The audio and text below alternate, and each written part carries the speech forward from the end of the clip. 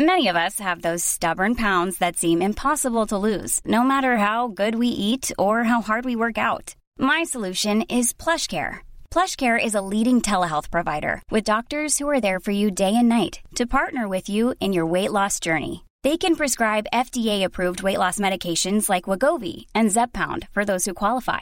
Plus, they accept most insurance plans. To get started, visit plushcare.com/weightloss. That's plushcare.com/weightloss.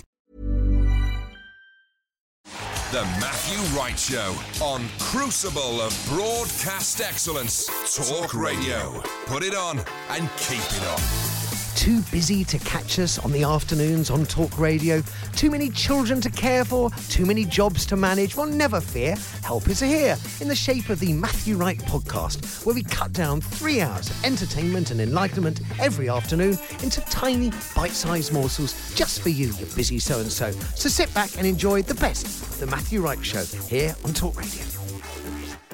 There are still very many dark areas to examine in this story. I wanted to really look at the mental health aspects here because I think, as I said in my introduction, there are so many areas of concern, so many patterns perhaps we should look at, so many practices that need addressing. And so I've invited Rachel Kelly, one of SANE's ambassadors, the mental health charity, and author of Singing in the Rain, 52 Practical Steps to Happiness.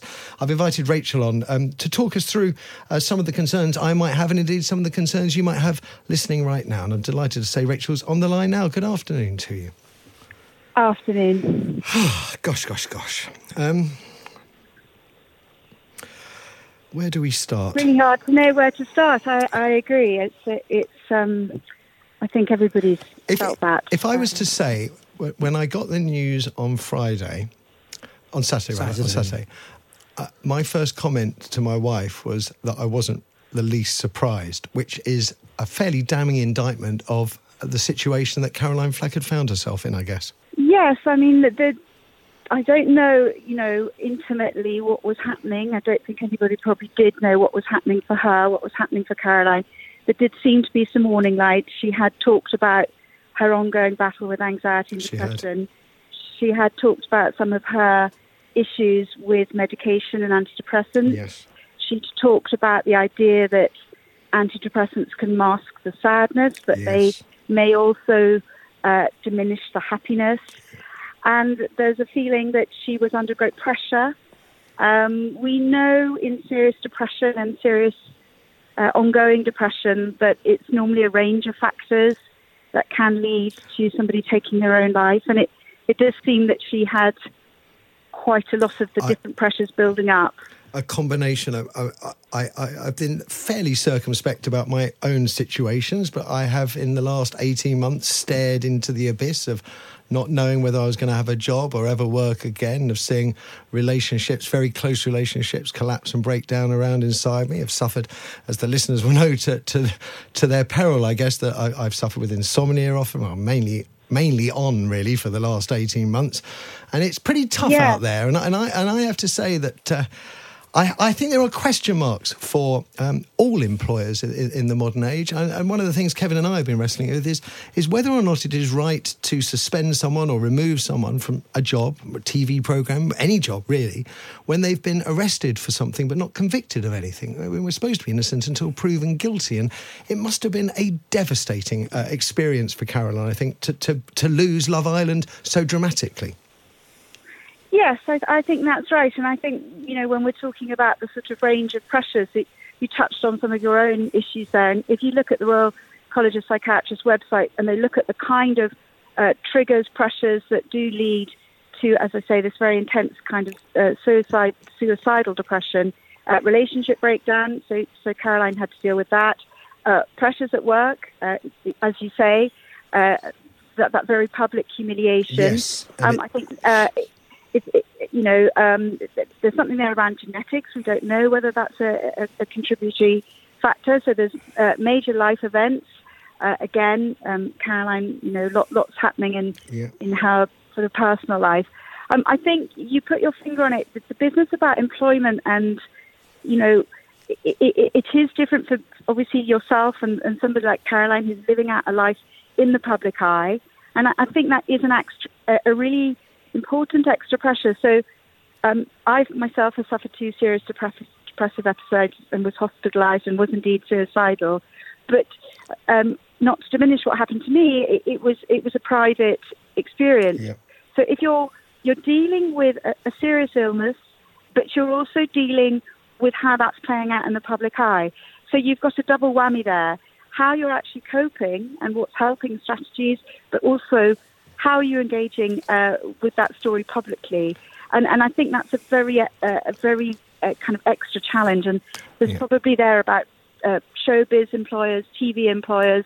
The rules for employers are not going to be the same for everybody. And I do think there's something there that the extra pressure has got to be acknowledged now. On that tack, Rachel, can we talk about Love Island? There are now 4 suicides that are connected with this programme.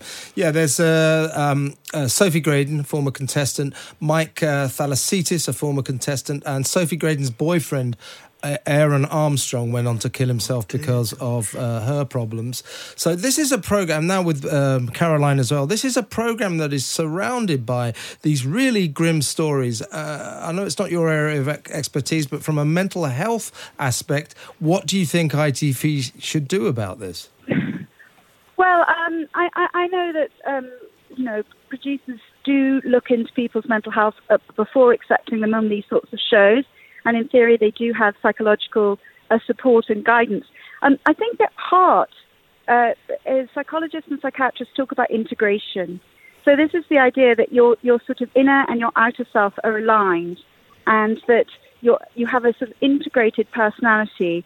I think the inevitable pressure of shows like Love Island is that there's a split between your interior life and your exterior life.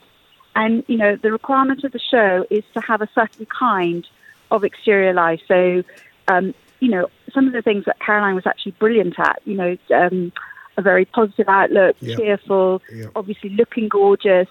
But actually, we also know that what we assume makes us happy, so kickboxing, you look fabulous, you have what many people would perceive to be worldly success, being on television, fame. But actually, of course, we know that if you actually look at what really tends to make us happy, there's not necessarily a dovetailing, a lining up between this sort of the outer signs and the inner signs. And I think that's a really huge pressure. I think that's quite profound, what you've said. I think that's quite profound. And if you enjoyed all of that, make sure you tune in to The Matthew Wright Show with Kevin O'Sullivan every weekday from 1 on Talk Radio. You know news, right? And then there's fake news. And we've heard an awful lot about fake news with the rise of the social media and the internet, of bots, Russian bots, American bots, right-wing bots, Israeli bots. I don't know what to make of it. One man, though, decided to stem the tide of misinformation. His name is Ben Nimmo. He fights fake news through his investigations at a firm called Graphica. And unsurprisingly, he's had to pay a price himself, including reading of his own death in his obituaries. I'm delighted to say Ben joins us on the line now. Good afternoon to you, sir. Good afternoon. Thank you so much for joining us. I saw you, I think it was an article in the New Yorker I first saw of you, and you're obviously a much braver man than I. What made you start, Ben? I used to be a journalist, and I was in Baltic States in the early 2000s, right. And I saw the kind of almost Wild West of disinformation that was happening there.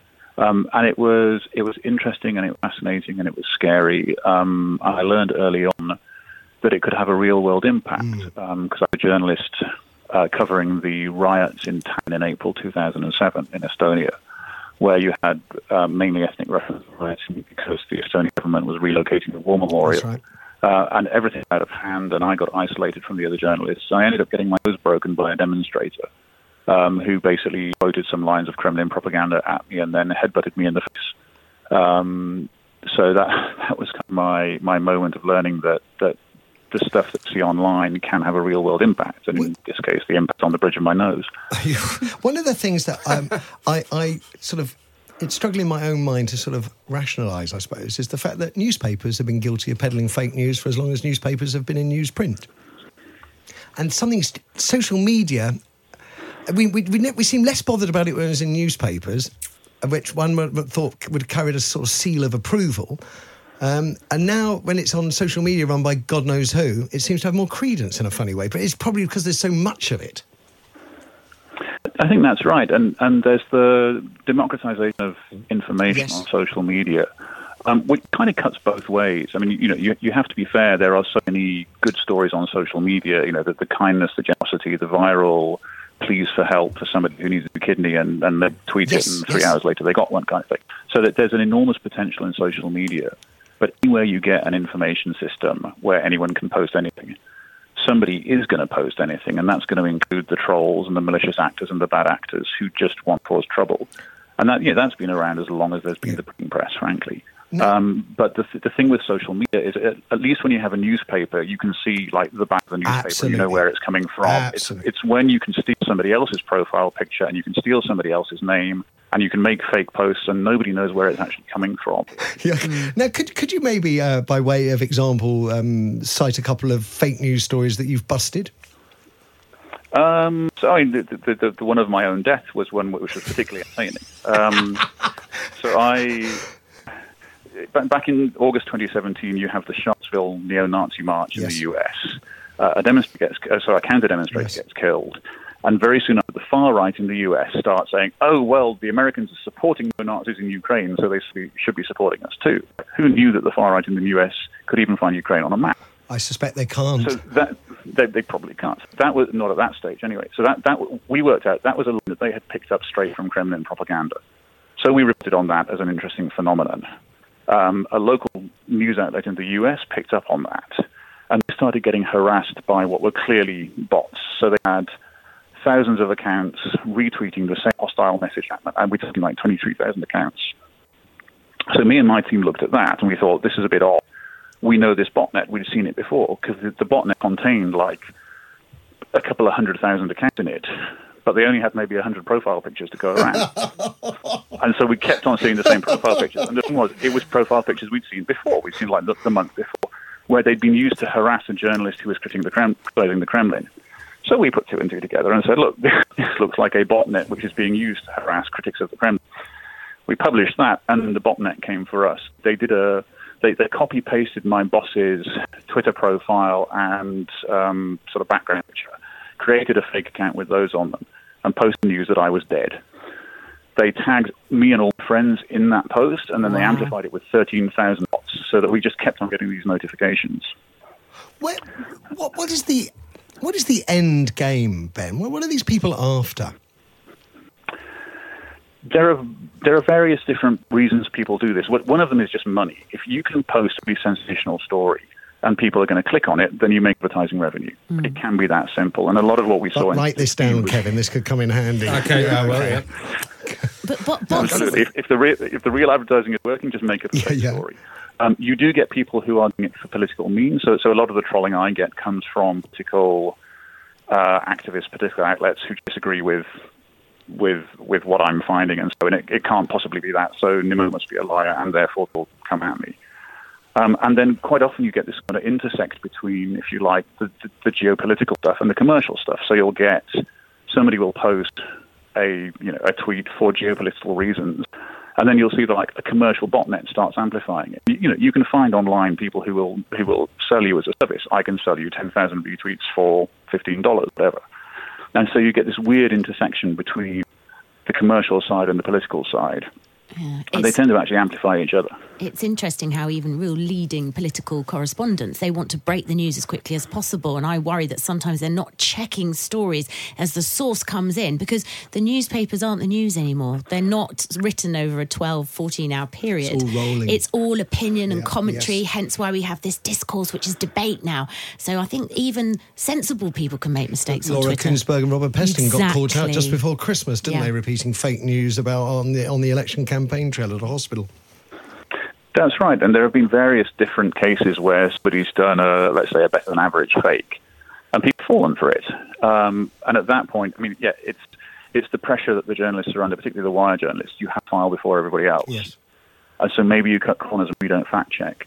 And that's where it becomes really important. Actually, what does the outlet do when that happens? What are you going... Is the reaction, take down the story, or you publish a correction, you publish an update? or do you just leave it to stand and you double down on it? And something we've seen, particularly from Kremlin outlets repeatedly, is that they will pick up on what turn out to be forgeries. And the most they'll do will be put at the bottom of the story, oh yeah, person who posted this now denies that they did it. Now denies everybody. Not really a correct... No. Ben, can I ask you... how sinister these players are? I mean, you've read your own obituary, but do you fear for your life? I mean, could it go that far? I mean, touching on wood slightly when I say this, but no, I mean, I don't. Yeah, most of it's just electronic. Yeah. When I start getting death threats from accounts which appear to be in the middle of Siberia, that's an awfully long way to come just to beat me up. So a lot of this is. It's words, it's harassment, it's trying to, it's an intimidation technique. They're based toward different things that disinformation actors will do to try and mask what they're doing. And you can think of them as the 4 Ds. It's dismiss, distort, distract, and dismay. And if you enjoyed all of that, make sure you tune in to The Matthew Wright Show with Kevin O'Sullivan every weekday from 1 on Talk Radio.